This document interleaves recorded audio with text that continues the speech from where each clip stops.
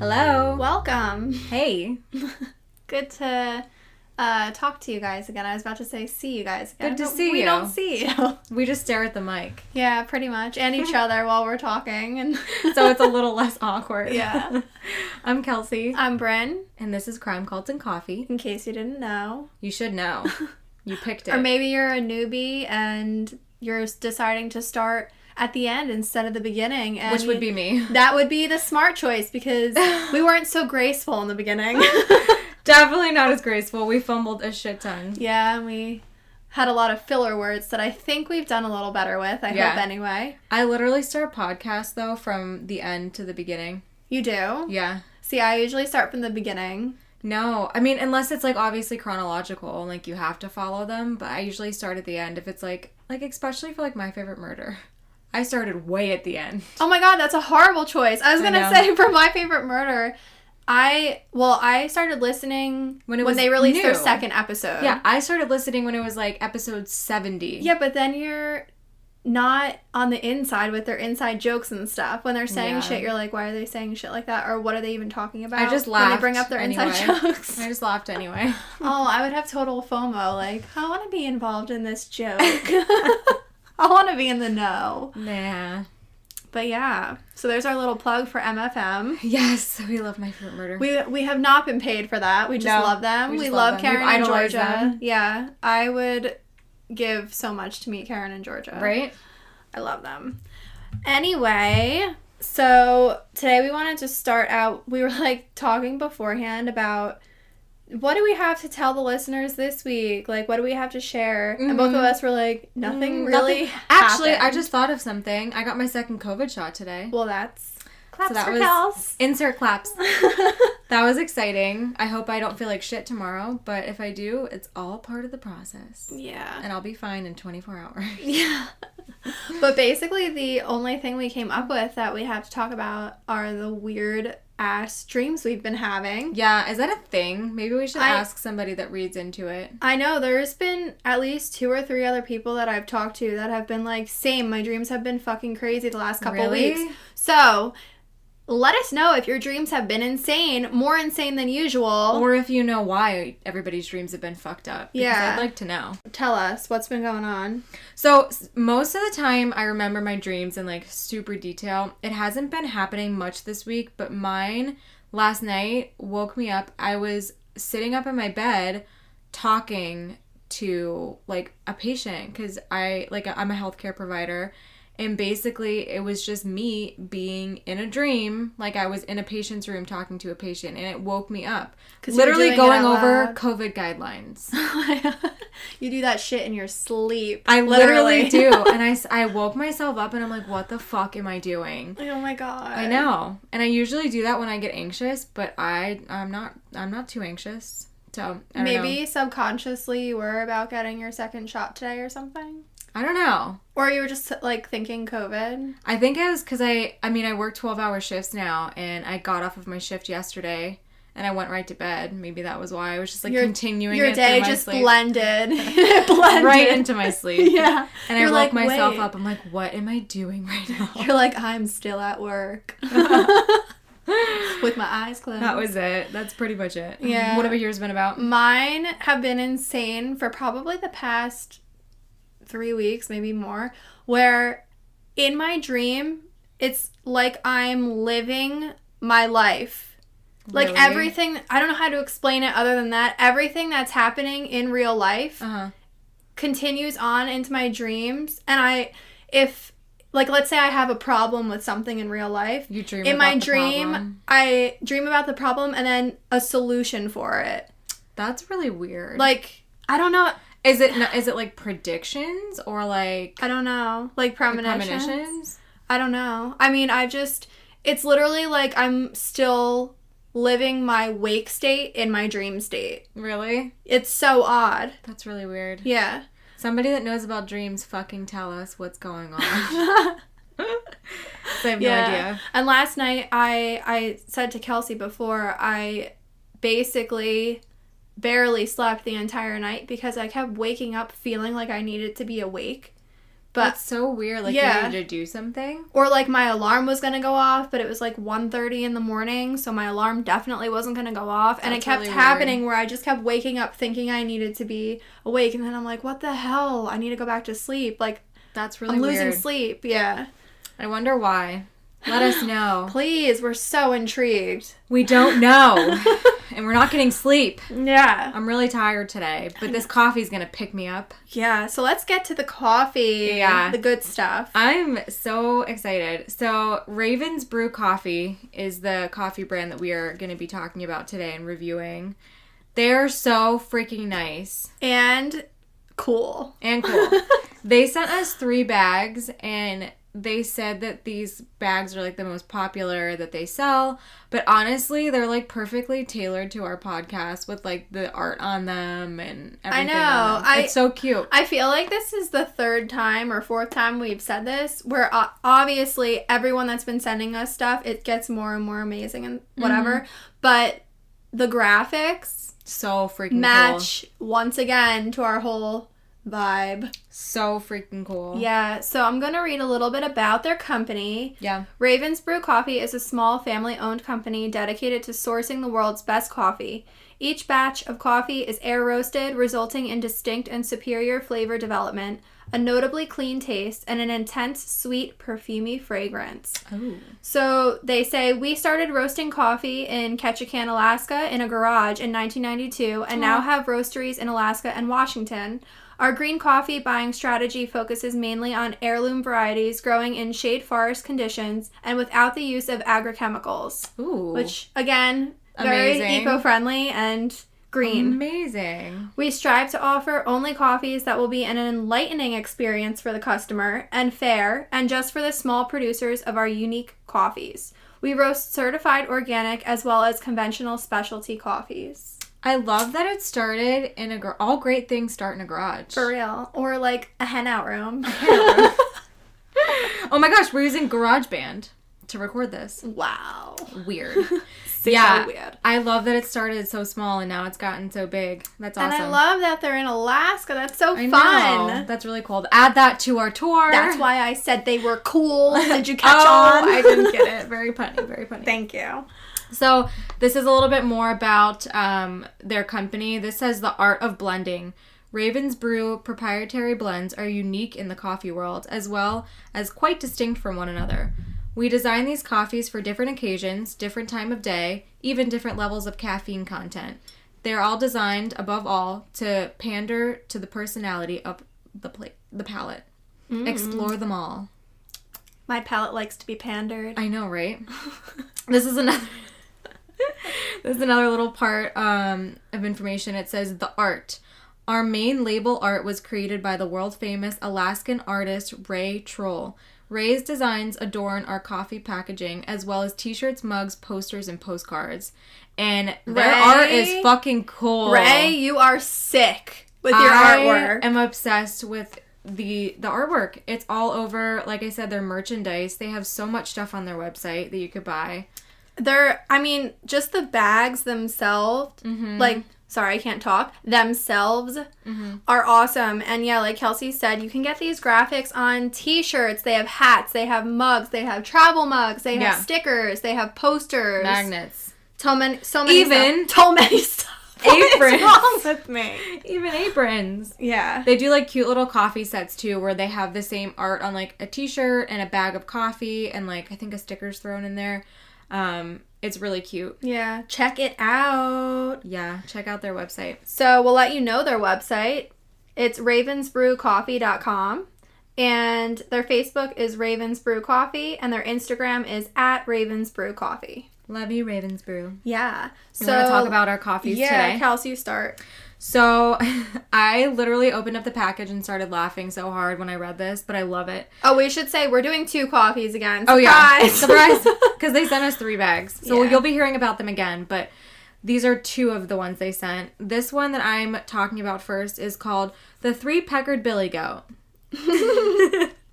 I love it. The design is so cute on the front, too. So, I'll read a little bit about their description of this coffee. It says it's a velvety mouthfeel, uncanny high notes of fruity sweetness on top of dry chocolatey-like flavor base. Long, sweet finish in a dark roast. So what did you think about the taste? Okay. I have to get another sip in. Okay, I'm gonna talk while she's sipping. Actually, I'm singing. I love how we think we can sing. I know. I don't think I can. I know I can. I know, me too. I just enjoy to. Me too. So I like this one the best out of both. I can definitely taste the chocolatey flavor the most in this one. And the velvety texture that they talked about too. I don't know. I've noticed over the past few months of us reviewing coffee that dark roast are not my favorite, but out of all the ones that I've tried that are dark roast, this is my favorite dark roast. Gotcha. I do like this one a lot. Yeah, when I took a sip of yours, I also got that velvety feel to it. Yeah. And it's definitely creamier than the one that I'm drinking. Right. Do you want to talk about So, yours? yeah, I'm drinking the Double Dead. And it has a cool skeleton on it. Yeah, with all fun, swirls and Electric bolts. lightning bolts and a little raven on the side. It's so cute. And Yeah. it's extra caffeine. So if we get super jittery during this, I You apologize. know why. I apologize. Maybe You're that's why I'm singing warned. already. So the Raven's Brew Coffee Double Dead is not for the faint of heart. This is what it says. And there's actually a little warning label on the side of the I bag. love that. I don't know if it's a joke or not, but we'll take it. I'll take it. I love that. Yeah. So it says this double high-speed blend has notes of bittersweet chocolate, toasted nuts, and an extra charge delivered in a rich, heavy body with a sweet bite. Dark roast. So, as Kelsey just mentioned, we realized we don't like dark roast as much as we thought we did. Yeah. It's more of a progressive Yeah. thing that we're realizing. I don't mind dark roast depending on the coffee, but I definitely am more, I think, of a medium roast kind of girl. I'm definitely a medium roast, yeah. Yeah, but I do like this dark roast. To me, I tasted the nuttiness to it and the bittersweet chocolate. I think that's why I'm more of a fan of this coffee as opposed to the one you're drinking, just because I'm a huge dark chocolate fan, and to me this coffee has that bittersweet dark chocolatey feel to it. Do you taste the extra zing or caffeine or whatever? Okay, that's a good thing to point out. Okay, I feel like We mentioned this you before. might be a little trickster, Double Dead. I think so. I feel like this might be like Jungle Juice, where it tricks you into thinking it's normal and you can drink it and you can You'll be have fine. cups and cups and cups and you'll be fine. There's not much to it. And then all of a sudden, It hits ya. it hits you. And you're toast by then. Yours bouncing off the walls. Yeah. So if I start twitching, give me a little tappy tap. I'm a little nervous because it's not like past coffees that have been, I don't know if it's a good thing or a bad thing. It's not like past coffees where it tastes like there's shots of espresso in it. Right, that's what I was going to say. It's definitely not the strongest coffee I've had, but that doesn't equate to caffeine level. Right. So I feel like it might hit ya. That beat's gonna hit. Mic drop. Yeah.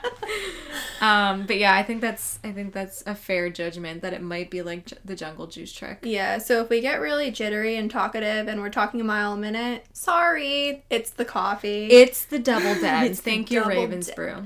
I do like it though. So what would you rate? Yeah. So for mine, which again was the 3 Peckered Billy Goat, I would rate this probably a 7. Okay. I'd probably give this one a 7. And what about the Double Dead? That one, I'd be around probably a 6.5. Okay. Yeah. See, I think I would flip-flop those and I'd give the one I was drinking, the Double Dead, a 7. And I would give the 3 Peckered Billy Goat 6.5. And see, that's why everybody has a different palate. Everybody has different tastes. Everybody, you're going to have a different, feeling and taste to all of these different coffees. So if you don't like one that we loved, sorry. Not sorry. I don't care. No, we really would kind of feel bad that you spent your money on it. No, I wouldn't. Based on our review. It would probably kill me. At the same time, it would slowly eat Kelsey alive. alive. But at the same time, that's our opinion. So we really shouldn't be sorry for it, you know? You're right. Yeah. Okay. Anyway, let's get started. All right. Thank you, Ravensbrew. You're amazing. We love you, and we can't wait to review your next coffee. And sorry it took us a month to get to your coffee. We've been so backed up, which is why we're doing 2. So grab your coffee and have a morning with us.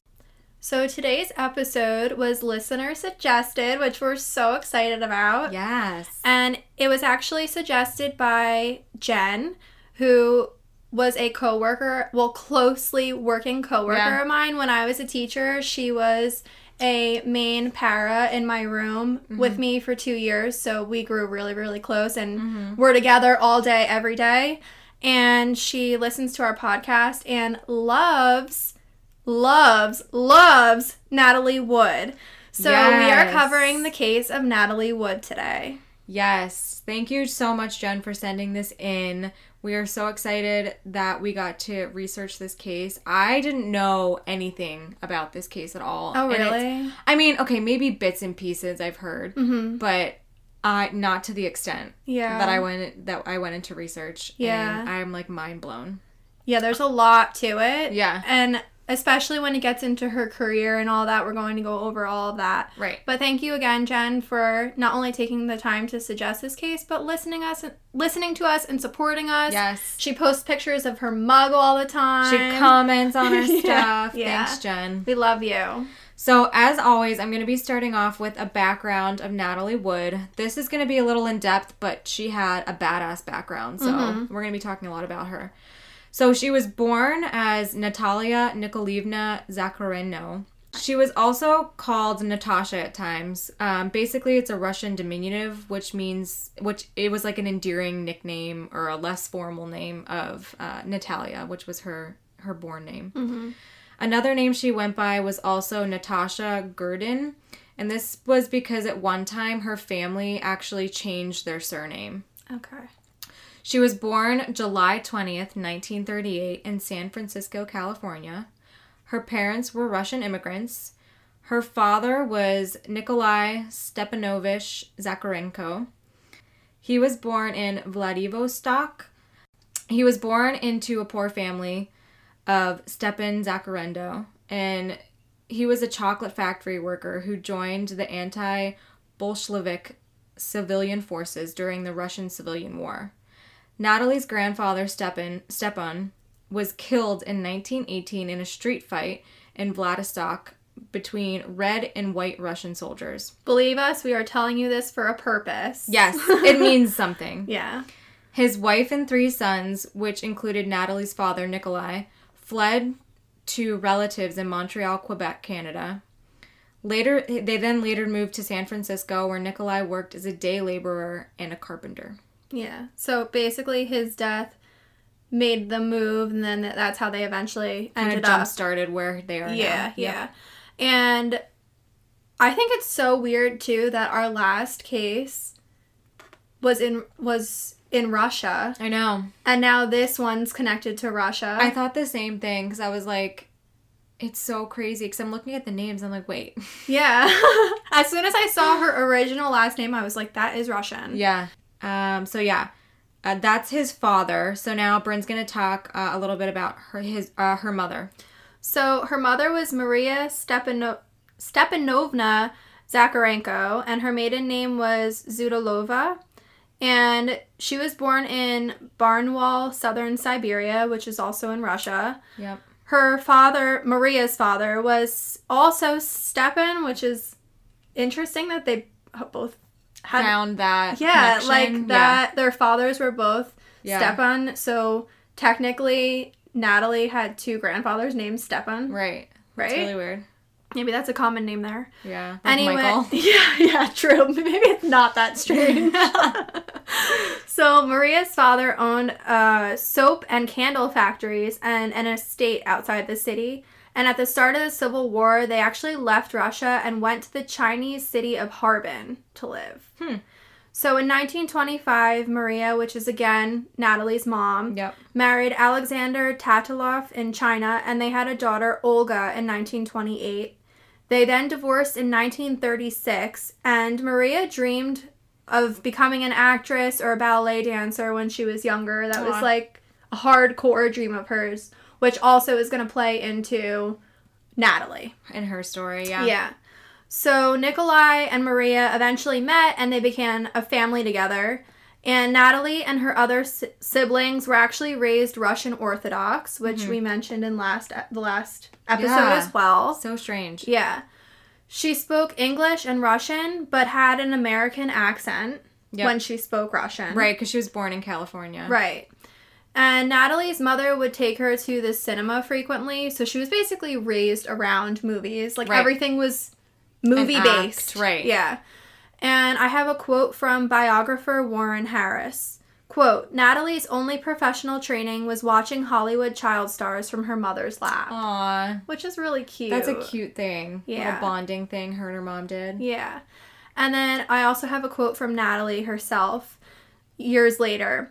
She said, quote, my mother used to tell me that the cameraman who pointed his lens out at the audience at the end of the Paramount newsreel was taking my picture. I'd pose and smile like he was going to make me famous or something. I believed everything my mother told me. Aww. Yeah. Which so cute. Can be a good thing or a bad thing. Right. You know? Right. But that's, like, really adorable that she would just, like, pose for the camera. Oh. Her mom was probably like, ha. Yeah. So shortly after Natalie was born, her family moved to Santa Rosa, California, and she was actually noticed by members of a crew during a film shoot in downtown Santa Rosa. Wow, that's awesome. Yeah.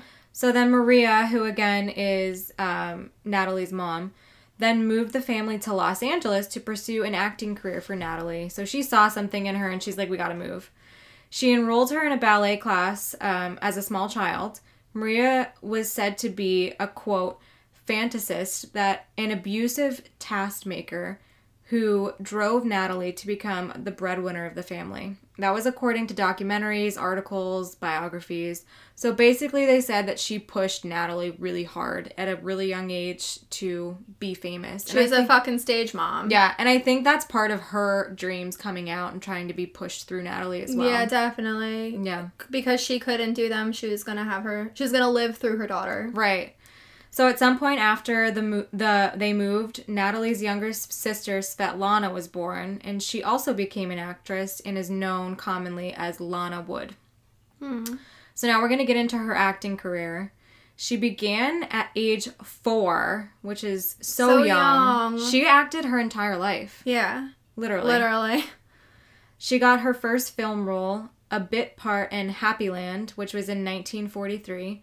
She won over director Irving Pitchell after her mother got them an introduction. She basically said, make Mr. Pitchell love you. And that was a quote from her. She's like, you need to make him love you because this is your break. Yeah. I mean, I wonder how she got that introduction. I know. I wonder what, If her mom was as much of a, like, focused stage mom type, I bet you she just really just knew somebody and, like, forced it on them. It was like, you need to meet my daughter. It's all about knowing somebody. Right. Yeah. So then Natalie was actually given a co-starring role at age 8 in Miracle on 34th Street, which I love that movie. She was only 8. Yeah, and Miracle on 34th Street was in 1947. She played a girl who believes in Santa Claus.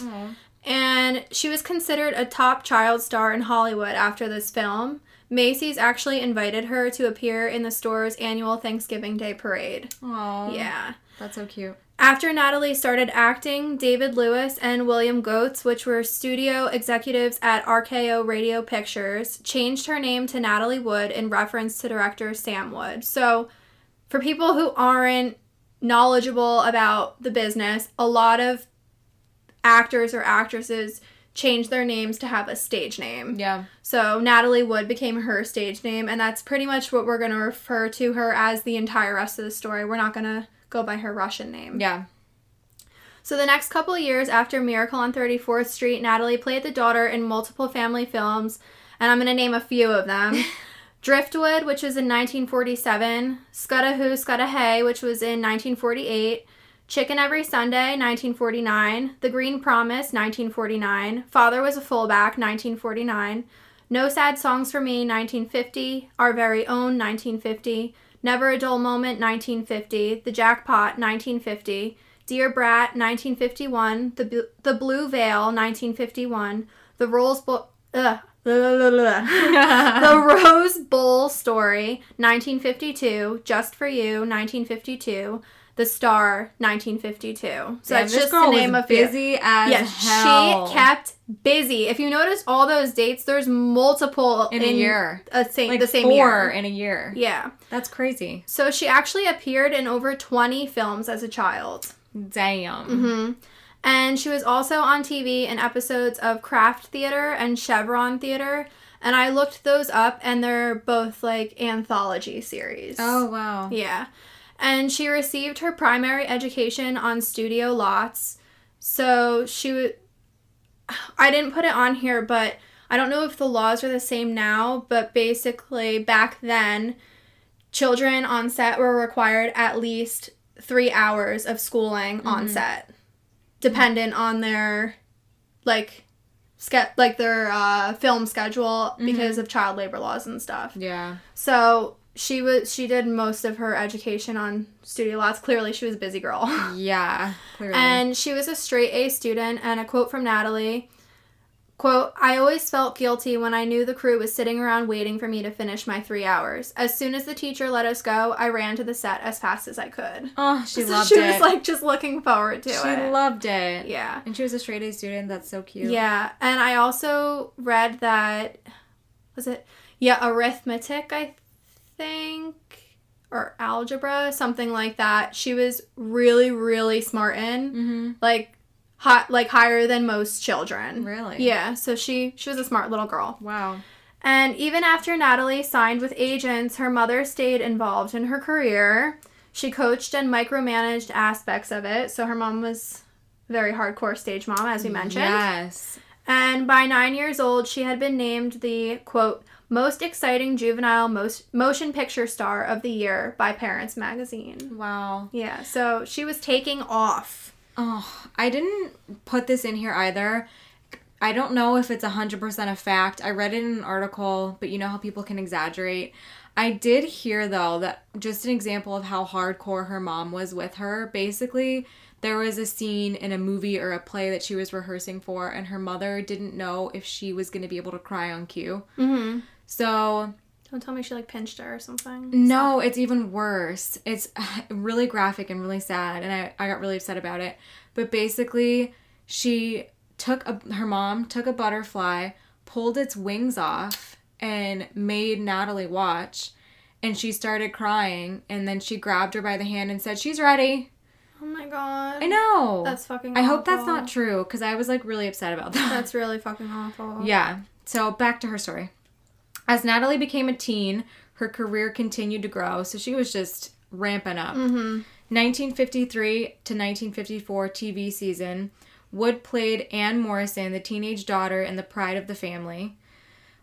She was also seen in episodes of The Pepsi-Cola Playhouse, Public Defender, Mayor of the Town, Forest Day Playhouse, the Ford Television Theater, General Electric Theater, and this was described...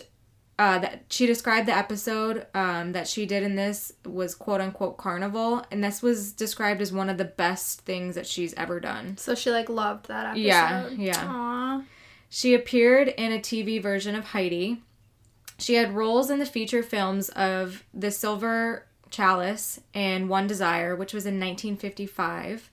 And also in 1955, at age 16, she co-starred with James Dean. Oh. I read that, I was like, damn, she's lucky. I know. And Sal Mineo in Rebel Without a Cause. And this was movie. A turning point for her, I read. Such a fucking good movie. Yeah. She was nominated for Academy Award for the Best Supporting Actress for this film. It was said that it was the first script that she read that she actually wanted to do instead of just being told by her parents to do it. Yeah. Her parents actually didn't even want her to do this role. Yeah. So she was like, I'm doing it. She's like, I'm fucking 16 and I'm doing what I want. Yeah. Rebel without a cause. Right. And this film was like on the sexier side for her. So she was kind of like actually a rebel. Like she was rebelling against her parents at this point. She said, quote, until then, I did what I was told, end quote. Love it. Love that was her first movie and her being rebelling. I know. And James Dean was in it. And James Dean was in it. Most importantly. Most importantly, James Dean was in it. Yeah. She continued to guest star in TV shows over the years. She had a small role in the movie The Searchers in 1956 and was a lead in A Cry in the Night in 1956 as well. Natalie had also graduated from Van Nuys High School in 1956. She signed with Warner Brothers and kept busy as many girlfriend roles, but she didn't really like doing these. She found them pretty unsatisfying. I would imagine, because if you're playing just a girlfriend, like what do you do? Just chew gum and like stand there? Yeah, especially back then. Right? The casting, like the type of girlfriend you would play in the 50s, like you're just expected to like twirl your hair and stand next to your boyfriend pretty much. Chew gum. Yeah. Yeah, so she's like, this is not what I wanted. Yeah. She was given the lead in Marjorie Morningstar in 1958, and this is a quote, played the role of a young Jewish girl in New York City who has to deal with the social and religious expectations of her family as she tries to forge her own path and separate identity. And that was a quote from Wikipedia. But that was basically what that lead role was about. I mean, I bet she kind of found that role relatable, though, because she was also trying in real life to forge her own path and own identity and trying to get away from her parents. Yeah, do like what she wanted. Right. She had a wide range of acting styles. As you can imagine, she's literally been acting in different roles since she was 4 years old. Mm-hmm. After being the lead along with Frank Sinatra. I'm sorry, even more than James Dean. My heart! I love Frank Sinatra.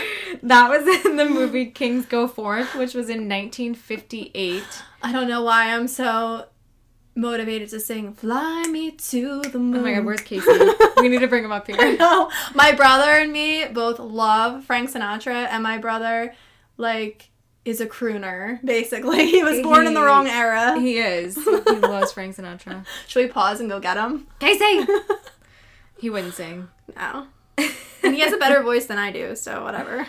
So does Carson. Carson has a good voice. Yeah. Especially with that one song he sings. He's gonna kill me for saying that. Yeah. Anyway, Natalie actually refused roles and was put on a suspension by Warner Brothers for a year until February of 1959. Wait, did you mention the movie with Frank Sinatra? Yep. Okay. Kings Go Forth. See, I was just thinking of him. She was just so drawn in. I didn't even hear you. Sorry, guys. That's okay. As I answer for them. After returning from that suspension, she starred in a few more movies, one of which was actually a box office flop. And this was kind of her transition period where her career started declining. Yeah. Unfortunately. Yeah.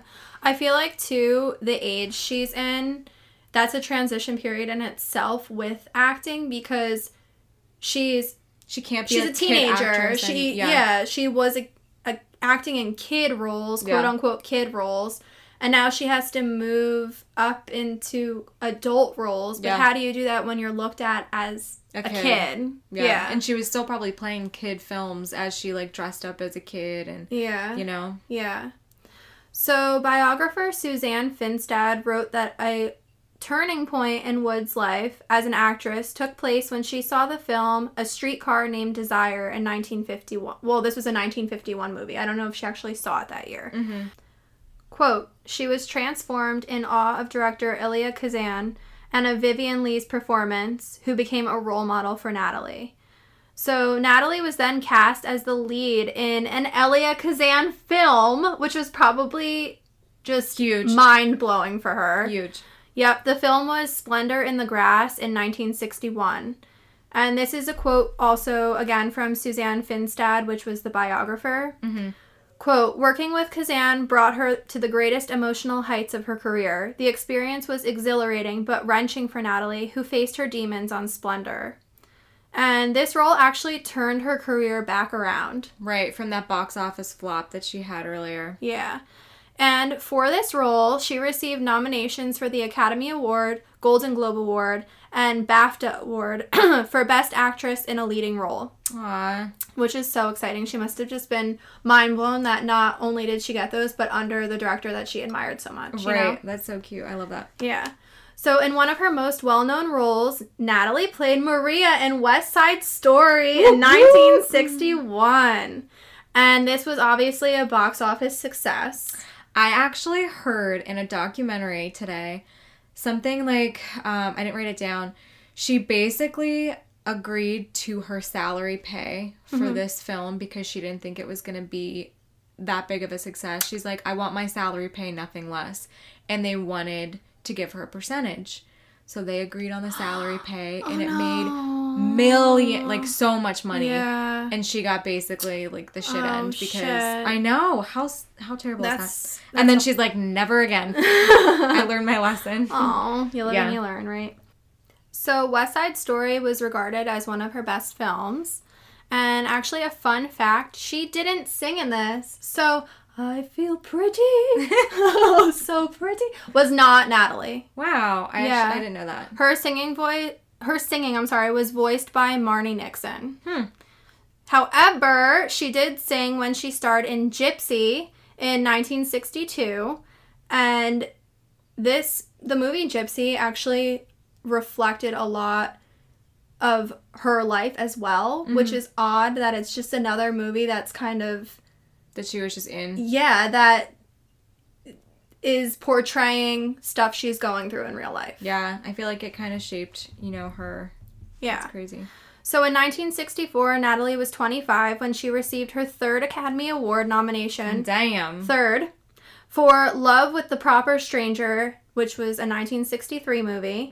And Natalie actually became the youngest person to receive 3 Oscar nominations, along with actress Teresa Wright. My God. Hold on. Actress Teresa Wright. And this record was broken by Jennifer Lawrence in 2013 and Saoirse Ronan in 2017. And both got their third nominations at the age of 23. Wow. So literally... She's 1964 until 2013, Natalie held that record. That's crazy. Yeah. And director Sidney Pollack said this about Natalie. Quote, when she was right for the part, there was no one better. She was a damn good actress, which literally gives me chills. I know. It seems so true, too. Like, if she was going to be casted, you knew it was going to be good. Mm-hmm.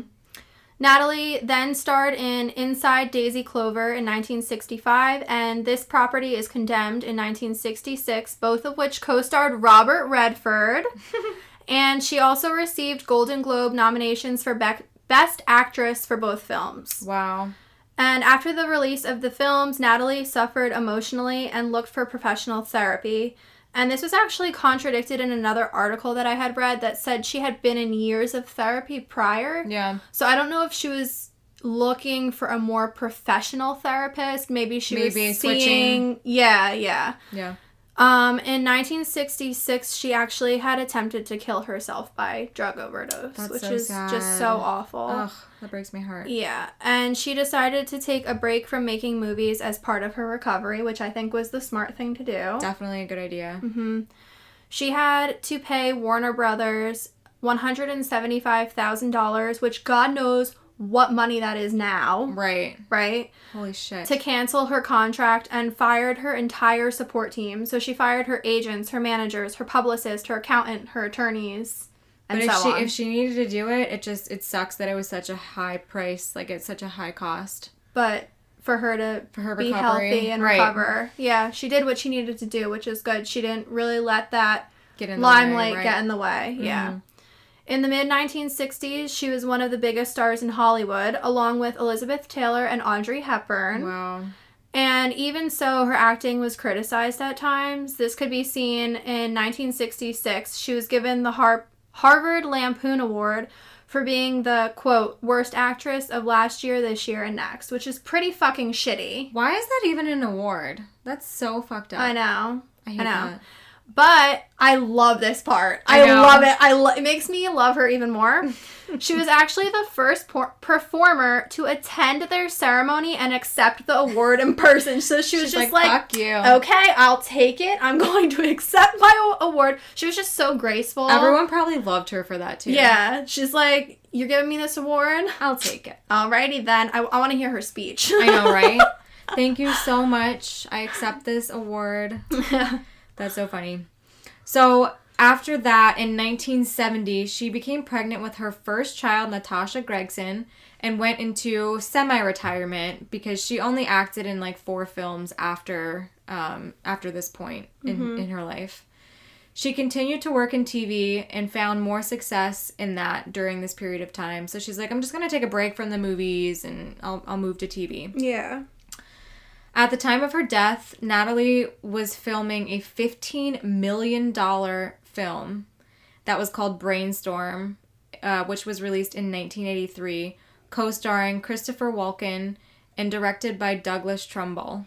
So remember Brainstorm because this is important to her story. Right.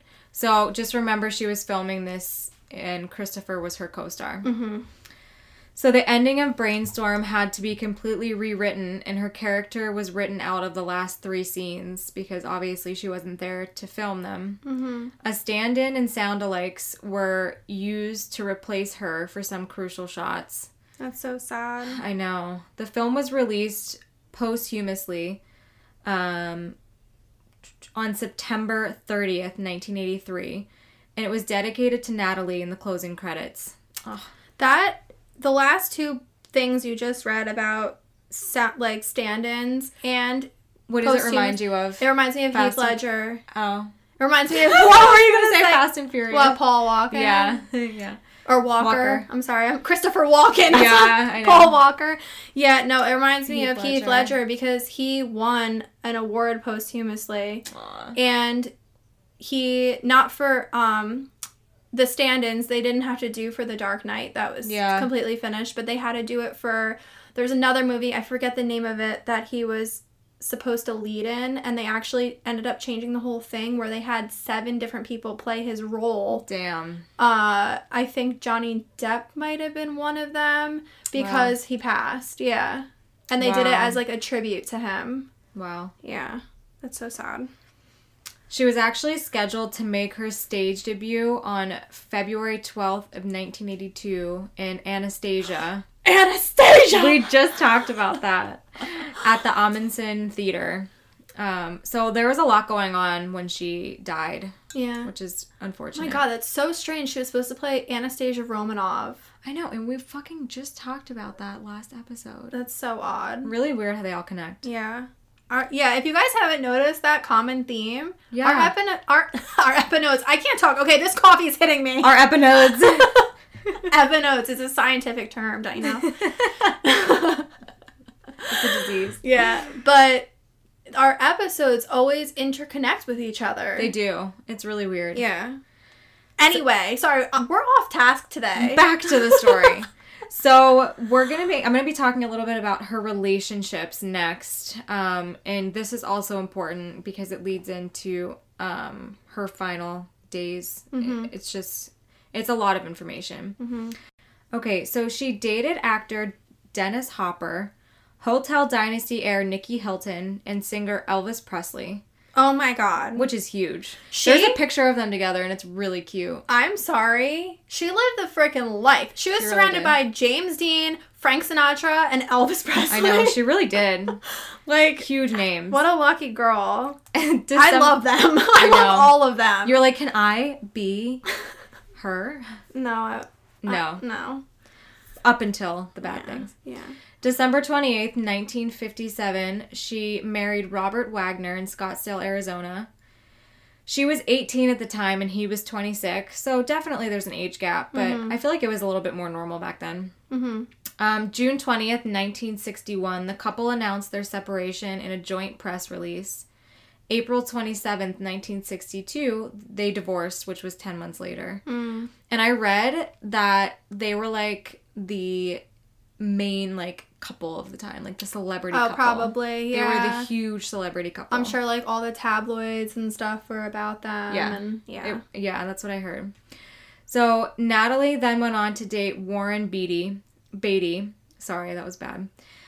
Michael Caine and David Niven Jr. In 1965, she had broken the engagement with the shoe manufacturer Ladislav Blatnik. May 30th, 1969, she married British producer Richard Gregson, and they dated for almost 3 years. They then had a daughter together named Natasha in 1970, as we mentioned earlier. August 4th, 1971, she filed for divorce from Gregson, and April 12th, 1972, the divorce was finalized. So, like, pretty much a year later. Yeah, didn't last long. Yeah. Well, the divorce. The finalization. Yeah. She dated future California Governor Jerry Brown. And the end of January 1972, she began the relationship again with Robert Wagner. So she had originally married Robert Wagner. They got divorced. She dated a bunch of people in between, and then again remarried Robert Wagner. And they remarried July 16th of 1972. On the Ramblin' Rose, which was anchored off of the Paradise Cove in Malibu. That's a cute name. The Ramblin' Rose. It is cute. So that was in 1972, and then by 1974, their daughter Courtney was born. All right. So now I'm going to get into a couple claims that have been noted or said before we get into the actual death. Yeah. Of Natalie, and I'm gonna say alleged because some of these things sound like they probably were true. Yeah. But I don't want to say they definitely happened. Yeah. So, a 2001 biography about Natalie Wood, written by Suzanne Finstad, again we mentioned Suzanne, alleges that she was raped by a powerful actor when she was 16. I hope that's not true. I hope it wasn't either. That's horrible. 16. But at the same time, I could totally see that happening in the industry. Yeah, me too. Unfortunately. So, this biography contains info from close friends of Natalie, and it includes late actors Scott Marlowe and Dennis Hopper, which obviously Dennis Hopper, we had mentioned before, he had a close relationship with her. Yeah. And this is a quote. Through her 5 close friends' memories of some details or timing differ after 45 years, the essence of what each recalls Natalie confiding to them is the same. That the same married film star lured or tricked Natalie, raped her so brutally she was physically injured, and she was too frightened or intimidated to report it to the police. Natalie hated her former screen idol afterward, shuddering if she heard his name. She would keep the horrible secret and behave as if nothing happened whenever their paths intersected, too schooled by Mud, which I guess was a nickname for her mom, in the politics of Hollywood to cross a powerful movie star. And again, that was a quote from Suzanne Finstad's biography. And I feel like that is basically everything that's happened in the last couple of years with the Me Too movement, you know? Yeah, like everything with Harvey Weinstein, like put aside for the power. Yeah, and too afraid to speak up because you're going to be like blacklisted from the industry, you know? Horrible. Yeah. So in 2018, Lana Wood, which was her sister, spoke on a 12-part podcast about Natalie and said the attack happened inside the Chateau Marmont during an audition and went on, quote, for hours. Oh my God. Which is just so sickening. And then she had to see this person, like, again. And I wonder who this is when it says that he was a married film star. Right. And they crossed paths. And she idolized him until this happened. Like, who was this? I don't know, but I'd like to know. And not only because he raped her, but I'm assuming since he was married and stuff, he was probably an older man. It's probably, like, statutory rape. Yeah, because she was 16. Yeah. Yeah. So, according to Professor Cynthia Lucia, who studied the attack, I cannot talk. Me either. I think it's the caffeine. Yeah. Let's blame it on the caffeine. Hashtag blame it on the caffeine. Hashtag blame it on the coffee. Hashtag fuck me. Okay, so this woman, Cynthia Lucia, studied the attack. And she said that Wood's rape was brutal and violent. Oh. Which, how did her mom not notice when she was so heavily involved? I could see, and I'm not saying this is what happened, but I can see her mom hearing of it or knowing and doing what was said earlier. Don't speak up about it. Yeah. Keep it to yourself. Yeah. So in 2013, a retired FBI agent, this is another rumor, which, according to him, it happened. Who the fuck knows if it did? Yeah. Retired FBI agent Donald Wilson claimed he and Natalie had a 4-year affair from 1973 to 1977 while she was married to Wagner. Like, why would you come out and say that, though? Other than for publicity for yourself. Yeah, you like, know? what's the fucking purpose at this Right. point? She's not here to defend herself, and even if it did happen, why do people need to know? Right, like, why put that out there? Yeah. He went on to talk about this on social media, in tabloid articles, and in an on-camera interview for the cable network Reels. Which makes me think that it was didn't bullshit. happen. And Yeah. he just wanted publicity. Yeah, because why go to the tabloids, too? Like, Right. it's known that a lot of tabloids are completely unreliable sources. And they want drama. Yeah. Stupid. So all of that is going to lead to where we are now, which is when the actual death of Natalie Wood happened. Mm-hmm. So I'm going to start on November 17th, which was Friday night. And basically, or I'm sorry, not November 17th, November 27th, which was Friday night. And this was Thanksgiving weekend. So basically, Natalie had decided that her and her husband Robert were going to go on this weekend trip. I'll talk a little bit about that later. But they basically had a small family gathering on Thanksgiving at their house, and then decided for the weekend they were going to go on Robert's yacht, and they were just going to have a fun weekend together on the yacht. Mm-hmm. So November 27th, which was Friday night, a fight broke out on the boat. And basically, there were rumors of Christopher Walken, which he's on the boat as well. He's her co-star, and Natalie having an affair. And Robert got extremely jealous from all of this. Mm-hmm. So that's what the fight was about.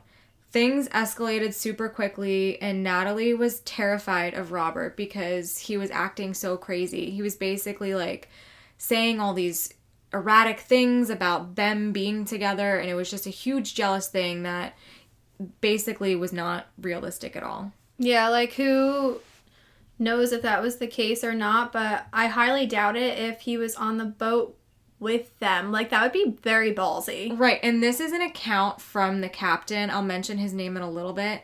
The captain of the boat, and he basically went on the podcast that we talked about. I'll mention the name later as well. And did a huge story on, like, what had happened from his account. So Natalie said she wanted off the boat immediately because her husband was acting really weird, and she felt uncomfortable. So Davern, who is the, Dennis Davern, who's the captain of the boat, and Natalie got into a dinghy, and they went on shore, and they were like, okay, we're getting out of this situation. He said that she was hysterical. He couldn't get her to stop crying. She was just, it was a mess, basically. So Davern decided that he was going to get 2 motel rooms for them for the night and just kind of let things blow over. Mm-hmm. And he said that he stayed up with her all night and talked to her, and she mentioned things about wanting to leave the island, and she wanted to call her sister immediately, which I think is important, and you'll know why later. She also mentioned that she wanted to leave Robert and get another divorce from him. Which, this is coming, again, from the captain of the boat. And this is his account. And she's not here to defend herself. So this is just what he said. Mm-hmm. So Dennis Davern then took the role of her bodyguard for the night because he's like, if something happens to her while she's in this motel, it's my fault. And they had a really good relationship. They were really close. The next morning, Natalie asked for a plane ticket for a plane to come and pick them up from wherever that motel was, but it just wasn't possible. Dennis Davern suggested then to just return to the boat and to try to make amends, So she was like, you know what? We'll try to make this weekend work. We'll do it. Mm-hmm. So they both went back to the boat. They made breakfast, and everyone, weirdly enough, acted like nothing had happened the night before. They're like, let's just let this blow over and enjoy our weekend. They were like, we know it's weird. We know something bad happened last night, but, like, we just have to make the best of it now. We're here. So that was just the night preluding the death of Natalie, but I felt like it was super important to talk about that. Yeah, definitely. Yeah. So, November of 1981, again, this was Thanksgiving weekend. Oh, yeah, we didn't mention before, this is 1981. Right, 1981. Like I said, they went on a weekend boat trip to California's Santa Catalina Island, and they were on Robert's yacht called the Splendor. It's a fucking Catalina wine mixer. It's the Catalina wine mixer. Boats and hoes. Literally, that's probably what she was singing. Definitely not. And like I said, she went with her husband, and then Christopher Walken, who was her co-star in that movie that we were talking about. That was $15 million budget, and it was The Brainstorm. That was the movie. Mm-hmm. And they also went with the Splendor's captain, who was Dennis Davern, who had mentioned earlier as well. Davern said that as soon as they got on the boat, Robert was immediately trying to show off his boat to Christopher Walken to kind of make it known that, like, he was the owner of the boat, he was the man of the boat. Like, he even said that he went up to him and was like, this is, like, the meter that shows us the depth of the ocean, of the water that we're in. Like, and Christopher was, like, really unimpressed by it. He's like, okay, like, all boats have this, whatever. Yeah, I can't see Christopher Walken giving a fuck about right. that. And it was... Christopher Walken. Yeah, and it was really, I don't know, really awkward, basically, is what Dennis said. Her sister and Dennis questioned why they wanted to go to this upcoming weekend trip, because apparently at the time it was freezing cold, and that, especially that weekend, the weather was not supposed to be good. Like, the captain tried calling Natalie multiple times and asking her, like, can we please cancel this trip? Like, it's not good. And she's like, no, I insist on us going. Yeah, that's odd. Like, it is November. Right. You know? Why would you want to go on a boat trip? Yeah, and I would expect the water to not only be cold, but choppier, maybe. And the temperature. I mean, I'm acting like I'm a sea captain, but just saying, you know? Yeah, I don't know. So she basically was like, no, we're going. We're going. Maybe this was kind of her... This is just me talking from thought, from thinking. Maybe this was kind of her, like, last attempt to mend things and have a good weekend with Robert before she was going to throw in the towel and be like, I'm fucking done. Yeah, you know? maybe. And then shit broke loose and she's like, listen, Dennis, I have to tell you what is actually going on. And maybe she thought bringing Christopher Walken along would actually kind of ease the mood and get... Like, maybe she was trying to make him comfortable with her working with this man on set, you know? Right, and I read somewhere that they invited a few other people, but Christopher was the only one that said that he could go. Aw. Yeah. Well, yeah, because it is Thanksgiving weekend. Yeah. Aww. So he was the one that ended up going, which I'm sure kind of fueled Robert's jealousy. And thoughts about the situation. Right, and I read somewhere, too, that he actually, while they were on set, there was a rumor going around that maybe Christopher and Natalie had something going on, and Robert obviously did not like that at all, and he drove up there to the set and basically was like watching them and was super weird about it. But maybe that's why she decided to do this, like, to show him. You guys get to know each other, see that you have nothing to worry about, right. You know? And I mean, I feel like that would be a good solution to the problem. Right. Alright, so then we're on to November 28th, 1981. Natalie and Chris Walken decide to go to happy hour while Davern and Robert stay behind on the boat and fish. Yeah. And apparently Natalie and Christopher Walken were pretty drunk and laughing about movie scenes they had done together, which, okay. Yeah. Normal. Yeah, completely normal. And Dennis Davern actually described it as harmless, like they were just drunk and talking. Yeah. But this obviously pissed off Robert. Mm-hmm. And he said they were all to leave immediately. So he was like, this trip is fucking done. We're leaving. And Natalie, Dennis Davern, Robert Wagner, and Christopher Walken went to dinner at Doug's Harbor Reef Restaurant on Catalina Island that night. They drank 2 bottles of wine, champagne, and cocktails. So I guess somehow after Robert said they were going to leave, maybe Natalie talked to him and they kind of resolved it a little bit. And they decided to go to dinner. And at one point, Natalie or Walken threw a glass at the wall. And this was said by an employee at the restaurant. Like, I think trying to say how drunk they were, maybe. But who knows if that really happened. Or, I mean, at this point, they were with Robert. So maybe he said something that pissed one of them off. Like, at the table, we're like, are you guys having an affair? You know what I mean? Or he was pissed that they were laughing or something and one of them threw it angrily. I don't know. Just a thought. So the restaurant manager saw that the group was getting really drunk and was worried they wouldn't be able to reach their yacht safely because they were kind of staggering out with how drunk they were. Mm-hmm. And manager Don Whiting asked Kurt Crade, which was Harbor Patrol, to make sure that the group made it back to the boat safely in their dinghy after they left the restaurant. So at 10 p.m., the intoxicated group returned to the yacht using the inflatable dinghy Valiant. That was its name? Yeah. And Robert Wagner, which again was Natalie's husband, told investigators that Natalie went to the couple's cabin around 10:45 p.m. that night on the yacht.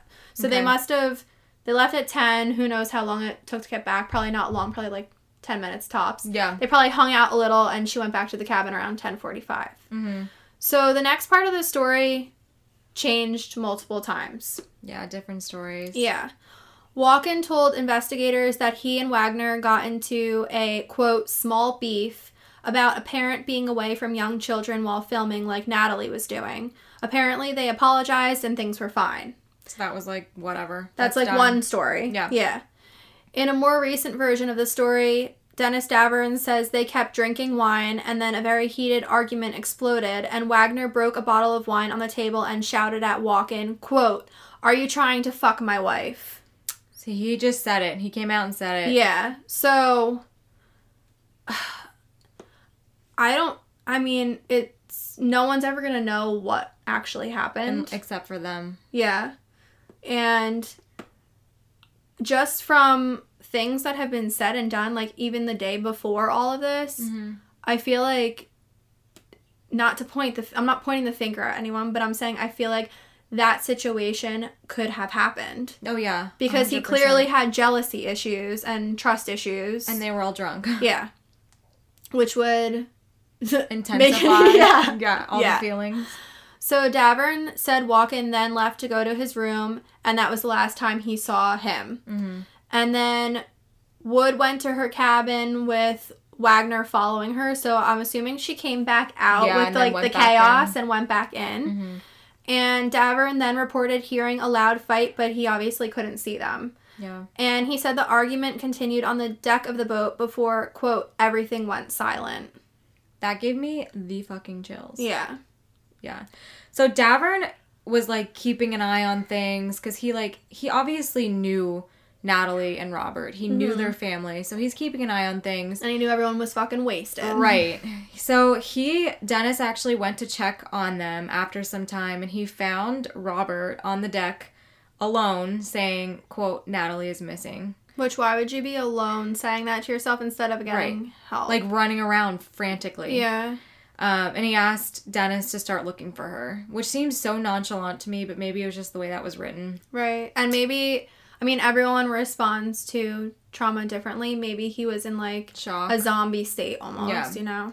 So then, after a little bit of looking around, Dennis returned and said that the dinghy was missing as well. He later states that Natalie was, quote-unquote, deathly afraid of water, and he doubts that she would have ever taken this small boat out, especially in the middle of the night, and especially in freezing water. Mm-hmm. Natalie went missing at 11:05 p.m. that evening. That's a short time span. Right? Between her going to bed to being missing? Yeah. 10:45 to 11:05. That's very short. Yeah. And that was an accurate account. I'll tell you a little bit later why. But 11:05 is an accurate time. Mm-hmm. Wagner said that he didn't want to attract bad publicity and refused to turn on the boat's floodlights and delayed calling for help. Which is bullshit. I'm sorry. Bad publicity. You should put your wife potentially drowning in the ocean over bad publicity. Right. they said that they, quote unquote, immediately radioed for help through multiple interviews that went on later, which I don't think it was immediate. It was later discovered that Wagner did not make the first call to the shore until 1:30 a.m., and that was reported by Dennis Davern as well. It's a long time to wait when you're in the ocean. 1:30 a.m. And the call to shore, I later found out, was to the restaurant owner that we had mentioned earlier. It wasn't even like to police Coast or Guard. Coast Guard. They were like, he was like, help, call that person that walked us out to the boat, basically. Oh my God. Yeah, so the official report was at 3:30 a.m. The Coast Guard was finally called, and this was a 4-hour wait before that call was even made. So, like, what was happening in that 4 hours? You know? And I mean, not only if someone's missing on a boat, because where is there for them to go? You know, you're going to check everywhere. Right. If there is the potential that they fell into the water, aren't you going to look at how are you going to wait 4 hours? That makes no sense. They could be miles away by then. And I think that's what he wanted. Or somebody wanted. Yeah. Harbor Patrol, private searchers, and the Coast Guard checked the water and island coastline. So eventually they had like divers and everything come in and look for her. Mm-hmm. So a key witness at the time, Marilyn Wayne, was docked about 80 feet away. And this is what I was talking about earlier about the accurate time. She actually was in an interview and said that right around this time she bought her son an electric or a watch. So they were able to keep the time between everything, and it was a very accurate keep. Oh, holy shit. Yeah. So around 11 p.m., she heard a woman calling for help saying, quote, "Somebody please help me, I'm drowning," which would scare the shit out of anybody. Mm-hmm. She said the cries went on until about 11:30 p.m. Marilyn's boyfriend tried to call the harbor master multiple times, but nobody answered. There was also a party on another boat, so they thought, oh, like, maybe I'm hearing things. Maybe this is just, like, a joke that somebody's playing on us. Mm-hmm. Days later, Marilyn states that she attempted to contact the police with her statement, but nobody returned her calls. Which, why not? I don't know. Like, wouldn't you want to hear from a key witness at that time? Yeah, especially about one of the most famous actresses at that time. And she heard her, potentially? Yeah. She then states in an interview that days after she returned home, she received a letter saying that if she valued her health and safety, she would keep her mouth shut. Which... that's fucking terrifying. I know. And I don't know how true that is. I don't know. I'm not saying it's fact or false, but that's fucking terrifying. She stated that happened. So I mean, it's sad that when it comes to people in the spotlight, you have to take things with a grain of salt, because who knows if this person's just inserting themselves to be part of Natalie Wood's story, or if she legit, this is all true and no one's taking her seriously, and someone literally sent her a threatening letter to keep her mouth shut. Yeah, I know. That's terrifying. So then we're on to November 29th, 1981, which is the day after. Sheriff's Department helicopter eventually spotted Natalie's body floating in the water. She was wearing a flannel nightgown, socks, and a down jacket, which clearly she didn't decide to go for a nightly swim. Yeah, like she wasn't in a down jacket and a nightgown. Right. Yeah. She was found approximately 1 mile away from the boat, and the small Valiant brand dinghy was beached nearby. But in another article, it stated that the dinghy was actually found about a mile away from the yacht and a mile away from where Natalie was found. So, deferring accounts on where the dinghy was. Yeah. But she was definitely about a mile away from the boat. Right, and that's what they were searching for, because they were like, the dinghy's gone, she must be in it. Yeah. So, her fingers were still able to be moved at this time because her rings were removed from her fingers, which means rigor mortis did not fully set in yet. And it takes about 4 hours for this to happen, but cold water can delay that time. Just another fact to throw in there. Natalie Wood was pronounced dead at 7:44 a.m. on November 29th at 43 years old, which is just so young. She's so young. Yeah. That's horrible. And Wagner was asked to identify Natalie's body as a formality, but he said that he couldn't and that Davern would have to do that. So he literally had his captain identify her body. Which, like, it could tell you a couple things, and people take grief like different ways, and that's it is what it is. But like, I don't know. Immediately to me, when I heard that, I was like, he couldn't look at her because something bad had happened, and he was involved. Yeah, I mean, like you just said, it's awful if really that's how he was dealing with things, and he's like, no, I can't even look at her. You know, but at the same time, that's potentially the last time you're gonna see your wife, right? I don't know. Yeah. And a lot of accounts that I heard too, and I think this was actually from Dennis Davern, said that she looked exactly like it. The cold water must have delayed everything, and she looked like she had just fallen in. Yeah. Oh, so sad. So Robert Wagner was never charged with any crime in connection to Natalie, which meant that if he decided to give more statements to the police, it would all be voluntary statements. So he would look like a good guy for giving statements after that, basically. And not saying he isn't a good guy. Right. Not saying that at all. We lean a certain way with this case. Another theory, because obviously one theory is that Robert pushed her overboard. Mm-hmm. Okay.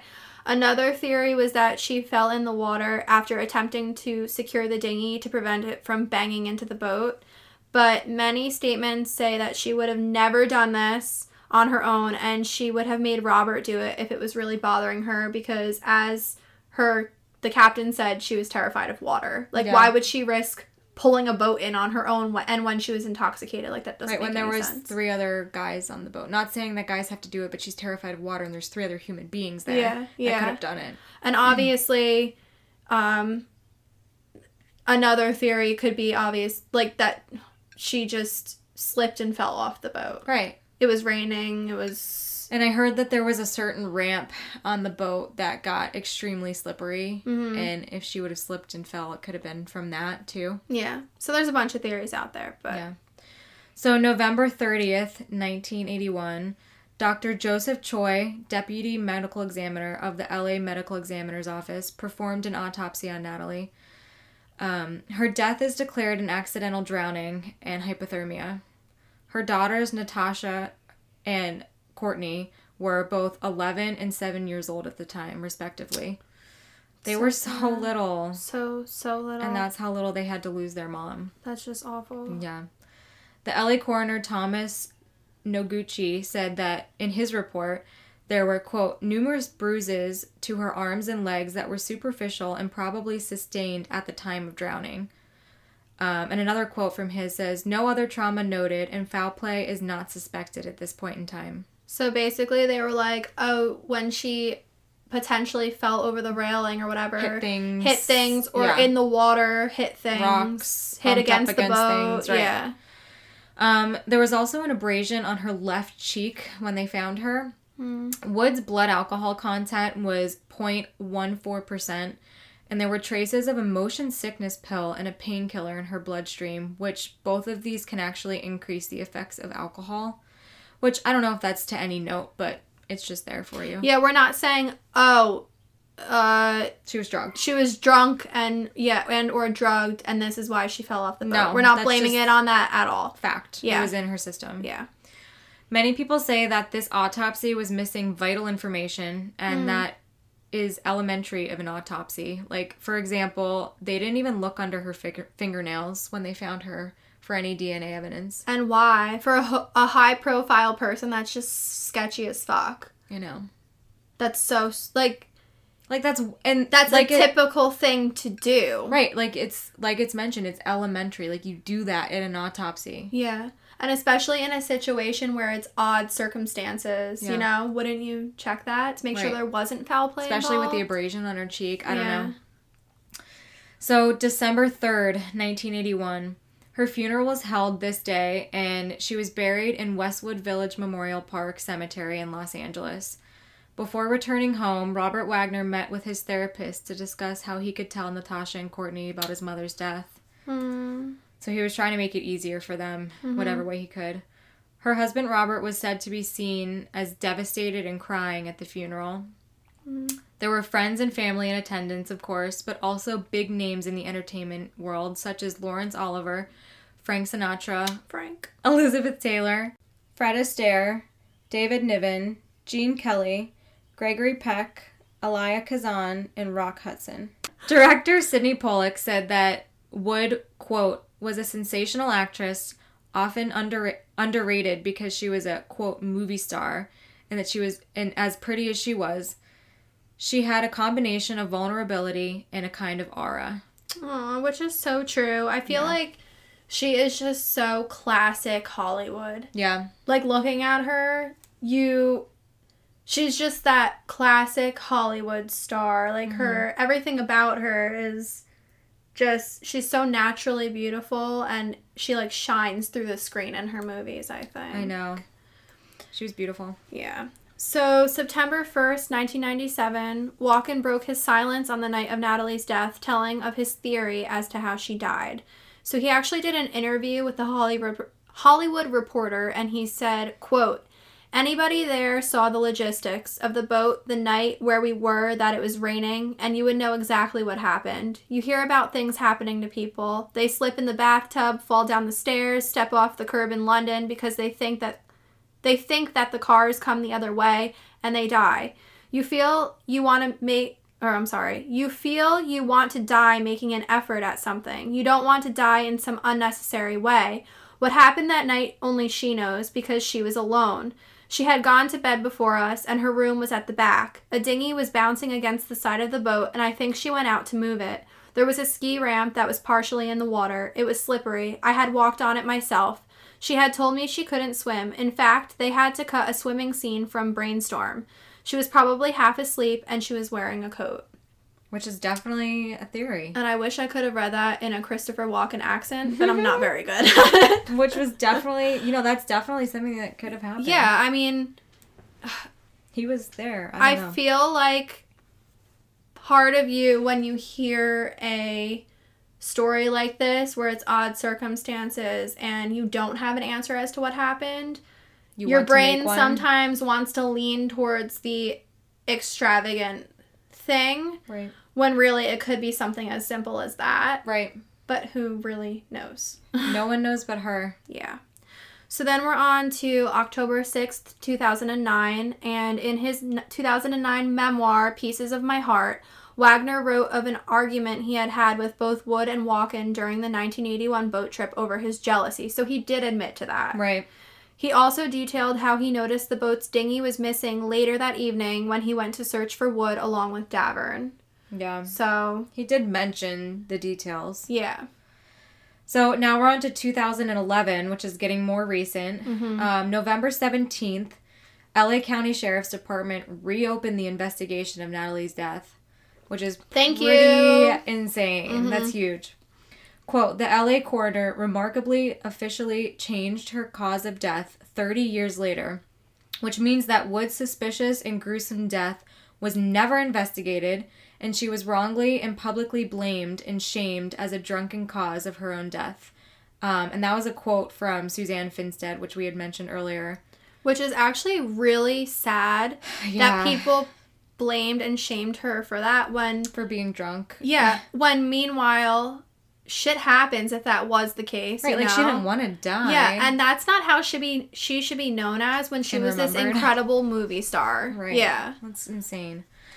So, November 18th, the next day, Davern said that he lied about Wood's death when he was questioned by police initially.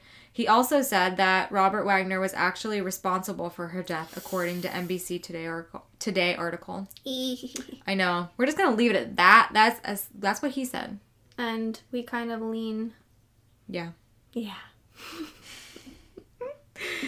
So, this day, Walken also hired attorney Matthew Rosengart to represent him in the reopened investigation.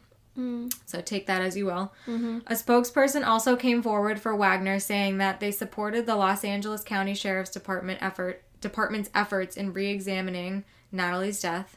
Okay. Yeah. Which can be taken as like, okay, he supports this, Yeah. or as, I support your efforts. Emphasis on the effort. Yeah. Lana Wood, who again is Natalie's sister, said Natalie's death was a murder and called for Robert to, quote, tell the truth once and for all. So Lana's just going in. Yeah. She also expressed that Natalie could not swim and that she had been terrified of the water her whole life and that she would never have left the yacht on her own by a dinghy. So basically exactly what Dennis is saying as well. Yeah. She said that she's been saying for years that Robert was involved, and after the funeral, Natalie's side of the family actually cut ties with Robert. Which, playing devil's advocate, that actually is very sad if he wasn't involved. Right. And I read that after the funeral, they all went back to a house. I don't know whose house it was. And Robert went upstairs, and Lana was like, where is he? And she went up to talk to him. And she basically said, and this was in an interview from her, she basically said, like, what happened? Because they were just them two in a room. And he said, basically, I swear it was an accident. And somebody came upstairs and grabbed her arm and said, leave him alone, and kind of took her back downstairs. But even if something did happen with him involved, it could have been an accident. Right. In which case, he's not lying. That's why it's eerie as hell that that's all he said before she was taken away. Yeah. Like, if he did that and he's been holding on to that all these years, like, if he was involved, that's absolutely awful, but it could have literally been something that happened that wasn't an intentional murder and he was afraid or didn't want to go, I know. And that's not an excuse at all. Like, if that was the case, he should be taking responsibility for the death of someone. Yeah. And someone who was his wife. I know. Investigators then subsequently made 10 attempts to interview Robert Wagner by tracking him down in Colorado, but he and his lawyer both refused all of the attempts for interviews, which could literally just be him not wanting to talk about it anymore. Yeah, or not be in the spotlight for that, So, 2 years later, 2013, on January 14th, the cause of death was changed from accidental drowning to drowning and other undetermined factors, which is a little bit more open. Yeah. This actually came from investigators that determined that some of the bruises on Natalie's body during the initial autopsy may have been sustained before she drowned. Which, how the fuck could you come up with that? Did you not? Or, could you? Yeah, like, that. But also, how do you not figure that out in the initial autopsy? I think the initial person that did the autopsy may have been swayed a certain way. Yeah. But, like, yeah, that would be the only reasoning to not mention that. But, like, that's something that, like, looking under the fingernails, same type of thing. Right. What the hell happened? Something went wrong in her autopsy, and it's horrible. The LA County coroner also said that the bruises are, quote, non-mechanical and probably caused by another person. Meaning she didn't bang up against the boat to get a bruise a certain way. Coroner's office offered a 10-page addendum to Wood's autopsy report. Quote, the addendum stated that Wood might have sustained some of the bruises on her body before she went into the water, and that she could definitely, but this could definitely not be determined. And that was a Wikipedia quote again. I don't know. I don't know what to think about that. I know. Wagner released a statement through his attorney, Blair Burke, as reported by E! News, and this was the quote. Quote, Mr. Wagner has fully cooperated over the last 30 years in this investigation of the accidental drowning of his wife in 1981. Mr. Wagner has been interviewed on multiple occasions by the Los Angeles Sheriff's Department and answered every single question asked of him by detectives during those interviews, which is true. January 18th, 2013, Wagner refused to speak with detectives even though he wasn't a suspect at this point in time. Okay, which, if you've done 30 years worth of interviews, I could see you once in a while being like, no. This is getting too much for me. Yeah. To keep reliving that night. So, in 2015, April 8th, 2015 to be exact, allegedly there was a letter obtained by RadarOnline.com where Lana Wood wrote to Walken, quote, I'm pleading with you to be the brave, forthright person Natalie found you to be and tell what really happened. Which, since this is alleged, I'll take it with a grain of salt because I think Radar can sometimes be one of those tabloid things where... Who could have written it, you know? Yeah. So 2017, March 28th, a case file compiled with assistance from the Cold Case Investigative Research Institute, CCIRI, provided new clues into Wood's death. And the CCIRI's main finding alleged that, quote, the actress could have been choked until she went unconscious and subsequently rolled off the boat. So they're saying that is a possibility. I don't know. Wouldn't that show, I don't know how autopsies work, but wouldn't that have showed different in an autopsy if she died of asphyxiation before drowning? I don't know. There possibly wouldn't have been water in her lungs. I don't know. Because if she was choked, she wouldn't have been intaking that water unless she was choked, unconscious, wasn't actually dead yet, and rolled off, and then, yeah. Yeah, which is possible. So, 2018, there was a press conference held in February due to new witnesses and relevant information on the last hours on the boat and when help was requested, according to Captain Christopher Bergner of the Homicide Department. One article said that the new witnesses were people in boats docked near the yacht Natalie and her husband were on, and that they heard a couple loudly arguing and a woman calling for help. So kind of the same thing that woman was saying. Yeah. Which is interesting that the same story would be reiterated to almost a T. For multiple people. Yeah. And at this press conference, Robert Wagner, who was 88 years old at the time, was named as a person of interest in her death for the first time. A lot of years later. Wow. Yeah. Quote, Wagner is a person of interest because he was the last one with Natalie Wood, and somehow she ends up in the water and drowns. And that was a quote from John Carina, which is a lieutenant in the LA Sheriff Department Homicide Bureau. Carina also added that the witness they gathered saw the group that included Natalie and her husband that weekend, and the last hours on the yacht were ugly, including drunkenness, rage, and accused infidelity, which we kind of also heard from Dennis. Yeah.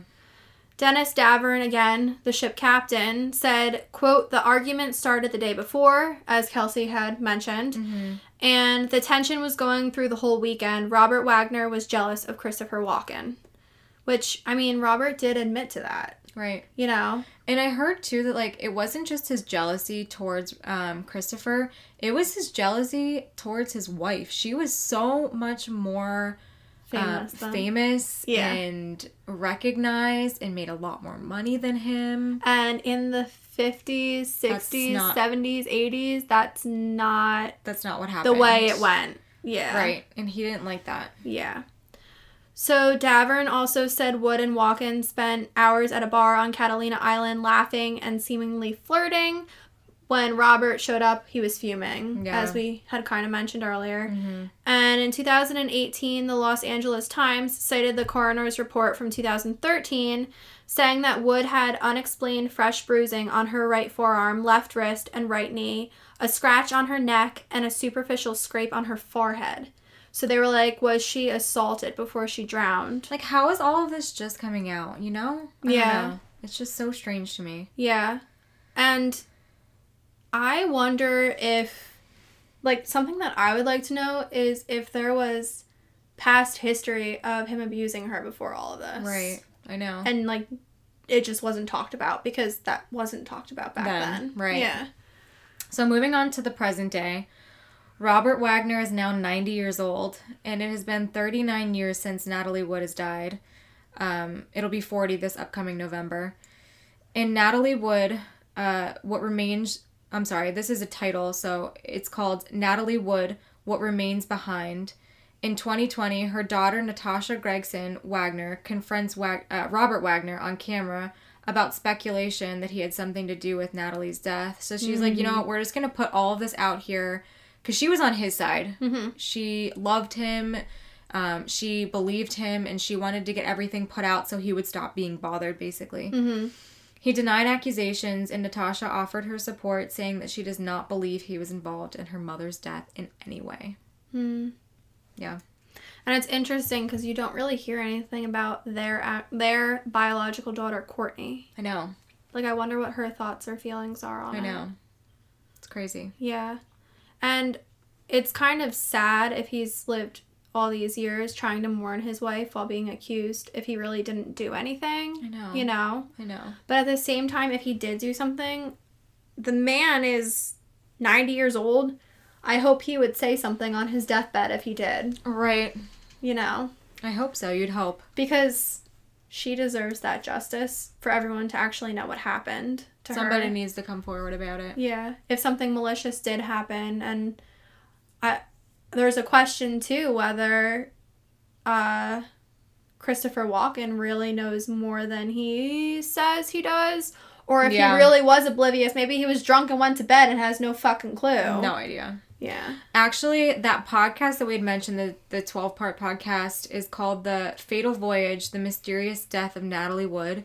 And if you want to listen to it, like I said, it's like 13 episodes. It has so much detail about everything leading up to, the day of, and after Natalie's death. Listen, this case is a good one. We tried to cover as much as possible in our time frame that we have. Right, in our hour and a half. So, I would listen. I think I'm going to listen to that because... It was good. I listened to 3 episodes today. Yeah. They're like a half hour each, so it's not too overwhelming. But it's interviews with Dennis and Lana and a bunch of people that were involved. Yeah. Some of the witnesses. So it's really good. I had listened to other podcasts about her in the past, but they were just like 2-3 episodes. Nothing like that. Yeah, it's a good one. Listen to it if you want more in-depth. But that's the story of Natalie Wood. Yeah. And now we have something a little exciting. Yes. To end on a happy note. Right. So, as mentioned, this episode was listener requested by Jen, my past coworker / really good friend. And she, like we said, is obsessed with Natalie Wood. She's literally read any biography written about her. Mm-hmm. And she really wanted to be part of this episode somehow because she just loves her so much. So she's going to come on now and talk about some interesting / weird / eerie or fun facts about Natalie that she's just read in her readings of Natalie and everything she's learned about her. Because she loves her so much. Yeah. That's so awesome. Yeah. So thanks for coming on, Jen. Here's Jen. Hello. Hi. How are you? Good. How are you? I'm fine, thank you. Thanks for being on. We're so excited. Thank you so much for having me. I'm so excited about this. I know. We already mentioned that you were the one who suggested this case to us. And then we kind of did a little intro before we came on here to tell how much you love Natalie. Yeah, I'm a very big fan. To say the least. Yeah. So you want to jump right into it? Yeah. So, she had a really, really interesting life. I'm sure like you guys talked about how, she's a Russian immigrant and everything. Her mom she left Russia and was in China for a period. And she they had a reading from a gypsy fortune teller. Mm-hmm. And this was before Natalie was even born. And the fortune teller told her that she would have a daughter who would be very famous, and she would die as a result of dark waters. I have the chills. Crazy. Yes. Yeah, like her mother was very, very superstitious, but it also planted the idea in her mother's head. Okay, I'm going to make her a star. I mean, she was like the ruthless stage mother of the times. I mean, she pushed her to become an actress. She just would manipulate her to work to support the family. Like, if you don't get the part, then your little sister won't get new shoes. I mean, things like that. That's horrible. Yeah. Yeah, like she really, and like if you've ever watched any of Natalie's films, a lot of the roles that she took were very parallel to her life. Like the biggest comparison would be Gypsy, the movie that she made about Gypsy Rose Lee. Yeah. I mean, Natalie was Gypsy and Mama Rose was her mother Maria to the T. Yeah. Wow. And like just most of her roles were like there was a very domineering mother, like Splendor in the Grass and a couple other ones, Inside Daisy Clever, This Property is Condemned. So they all I think that's so cool that she did roles that like embodied what she was and what her life was. Yeah. That's so Yeah, it cool. was really cool. And like a unique thing about her is she was a childhood star who became an adult movie star. Right. Yeah. And not a lot of children succeed. I mean, her first role was when she was a little girl. Like her first big hit movie was Miracle on 34th Street. Yeah, we mentioned that. And I mean, she became a huge thing then. And she only had like a brief period where she faded out, which, well, not faded out, but had a rough patch. Right. A little break in between. But that is crazy because I feel like, yeah, most child stars have their period of time and then they kind of fizzle out. Yeah. Yeah, and like she was very, very successful, which was cool. She did have two sisters. Olga was her older sister, and then Lana, her younger sister. And Lana wanted to become an actress also, and she had some minor roles here and there. She posed for Playboy, but her most notable role was probably with it was a James Bond film with Sean Connery, Diamonds Are Forever. That's cool. I didn't know she was in that. We didn't talk much about her other sister Olga. We talked a little bit about Lana, but not much the other one. Yeah. Olga kind of faded and stayed behind scenes. Like she really wasn't into that limelight or really agreed with what her mother was doing. So that's why you don't really see or hear a lot about Olga. Oh, okay. Yeah. It's another interesting little fact. Yeah. You're just packed full of them. So, with her mother's excessive fear of dark water, she just embedded that in Natalie. And one of the movies that she was she was filming The Star with Bette Davis. Yeah.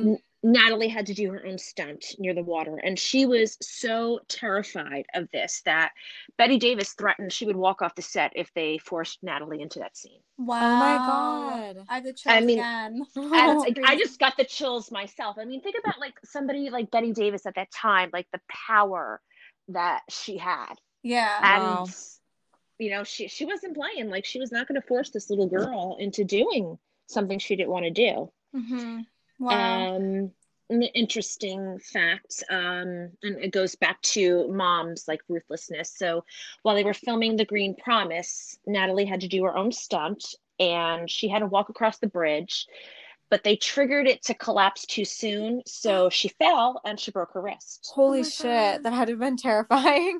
Yeah. Like her mom never had it medically treated because she didn't want Natalie to appear difficult. She's like, oh, no, she can go on. She could still act.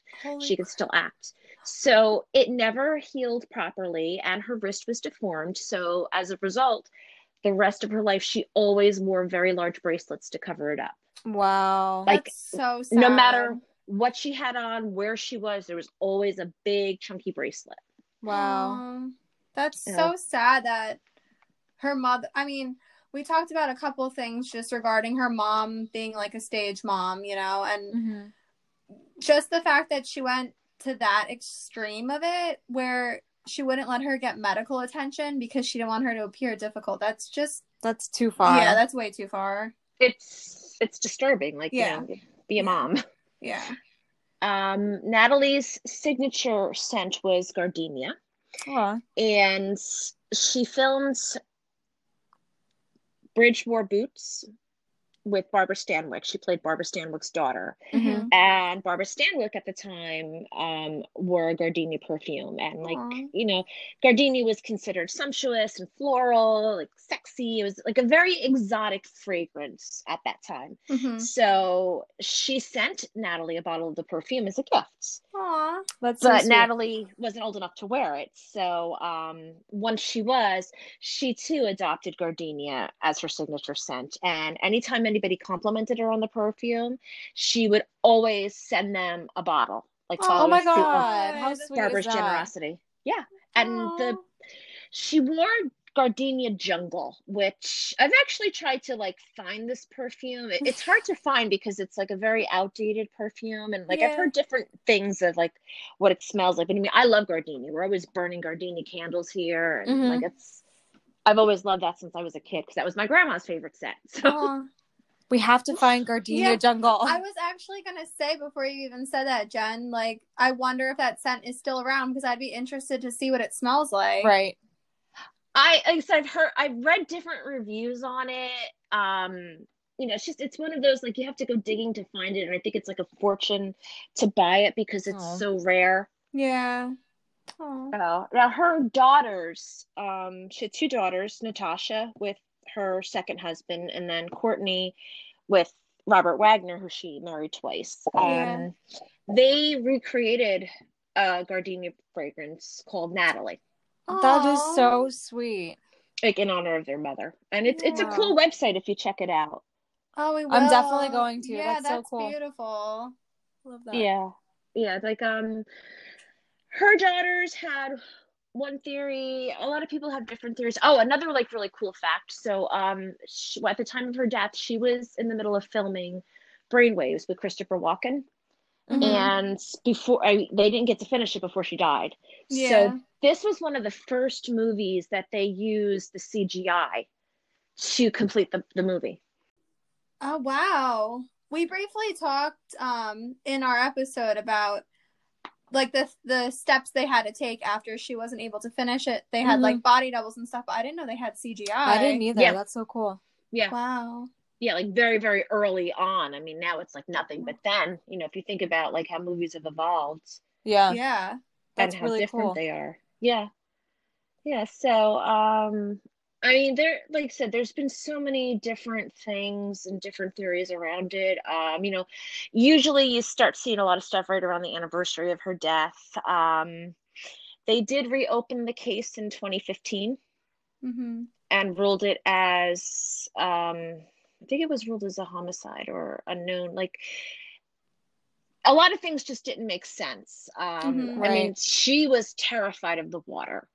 So she would not have been out on that deck, like, right. to And secure that's the what dinghy. We said too. We were like, if she was so scared of the water, why would she have gone to secure the dinghy or whatever that theory was? Like, it just doesn't make sense. No. And I mean, she was in her pajamas.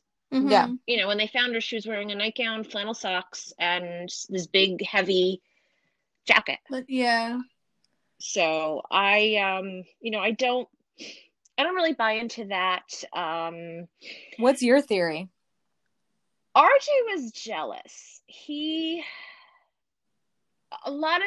was always rumors of, Natalie in relationships during movies and stuff.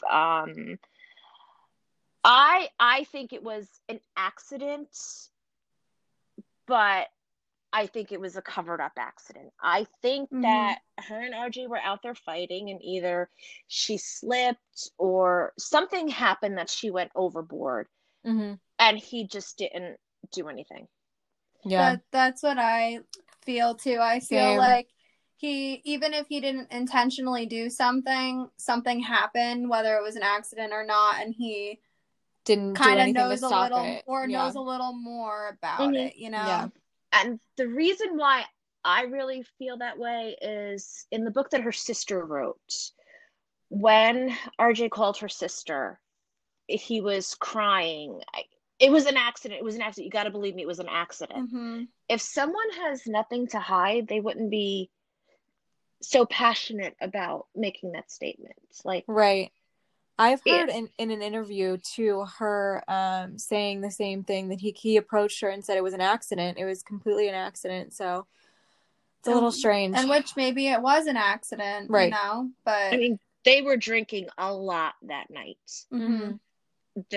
Her and Christopher Walken and RJ. I mean, Christopher Walken stayed silent for years and years and years. I mean, it could be he just really didn't know, that he just went to his room because they were fighting. Yeah. RJ was accusing him of trying to have an affair with his wife and, discussing Natalie's career. And she's like, I'm not taking this. Good night. Goodbye. So, it's very well he didn't hear or know anything. Yeah. But he stayed silent about it. The captain, Dennis Davern, I got mixed reviews on him. Like, he did a lot of stuff with tabloids and things. So could he be looking for a payout? Maybe.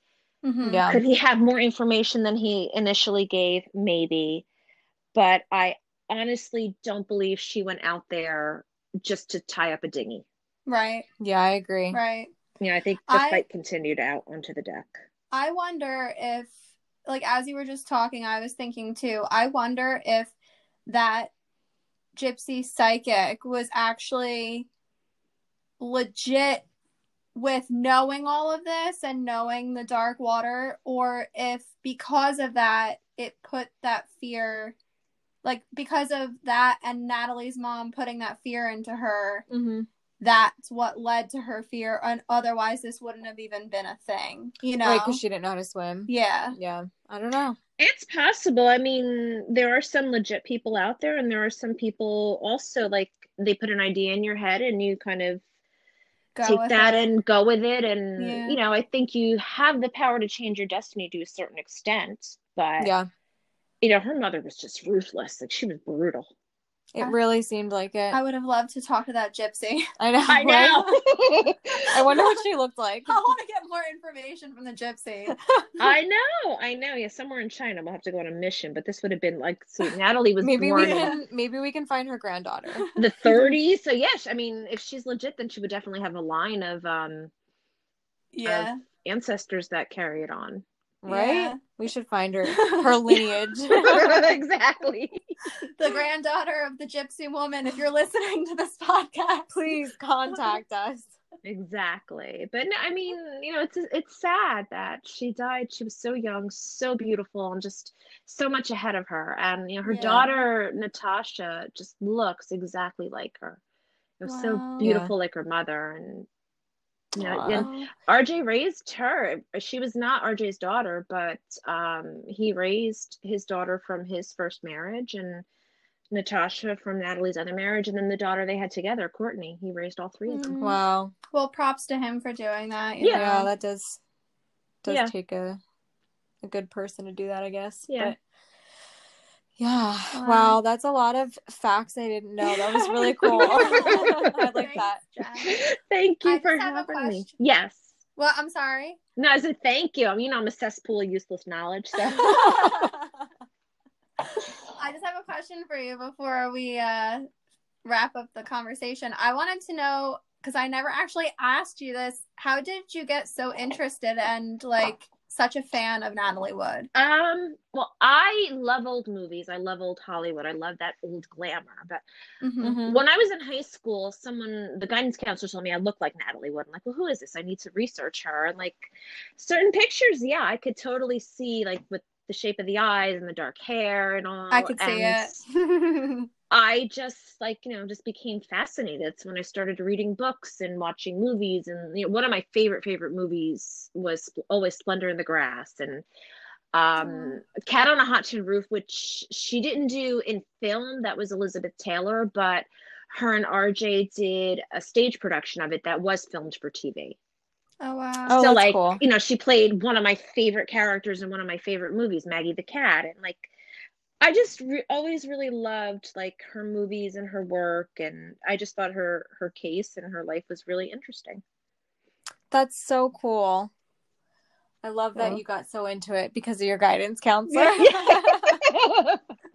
See, people make a random comment and you just kind of go with it. But it's true. But for a reason, Yeah. Yeah. Maybe you were put here to help solve the case, Jen. Maybe. Oh my gosh. Yeah, finally. Well, thank you so much. We really appreciate it. Thank you for having me. This was awesome. You guys are amazing. Oh, thank you. And you're going to be on another time. People get used to her voice because you have some crazy stories. You have to tell us listener stories. Absolutely, sure. Oh, I can't wait now. Anytime. Anytime. All right, we'll talk to you later. All right, have a great night, guys. You Bye. too. Okay, bye-bye. Well, that's it for this week. Thank you for listening. It was a long one, but thanks for hanging in there. Yep. And until next Friday. Bye, guys. Bye.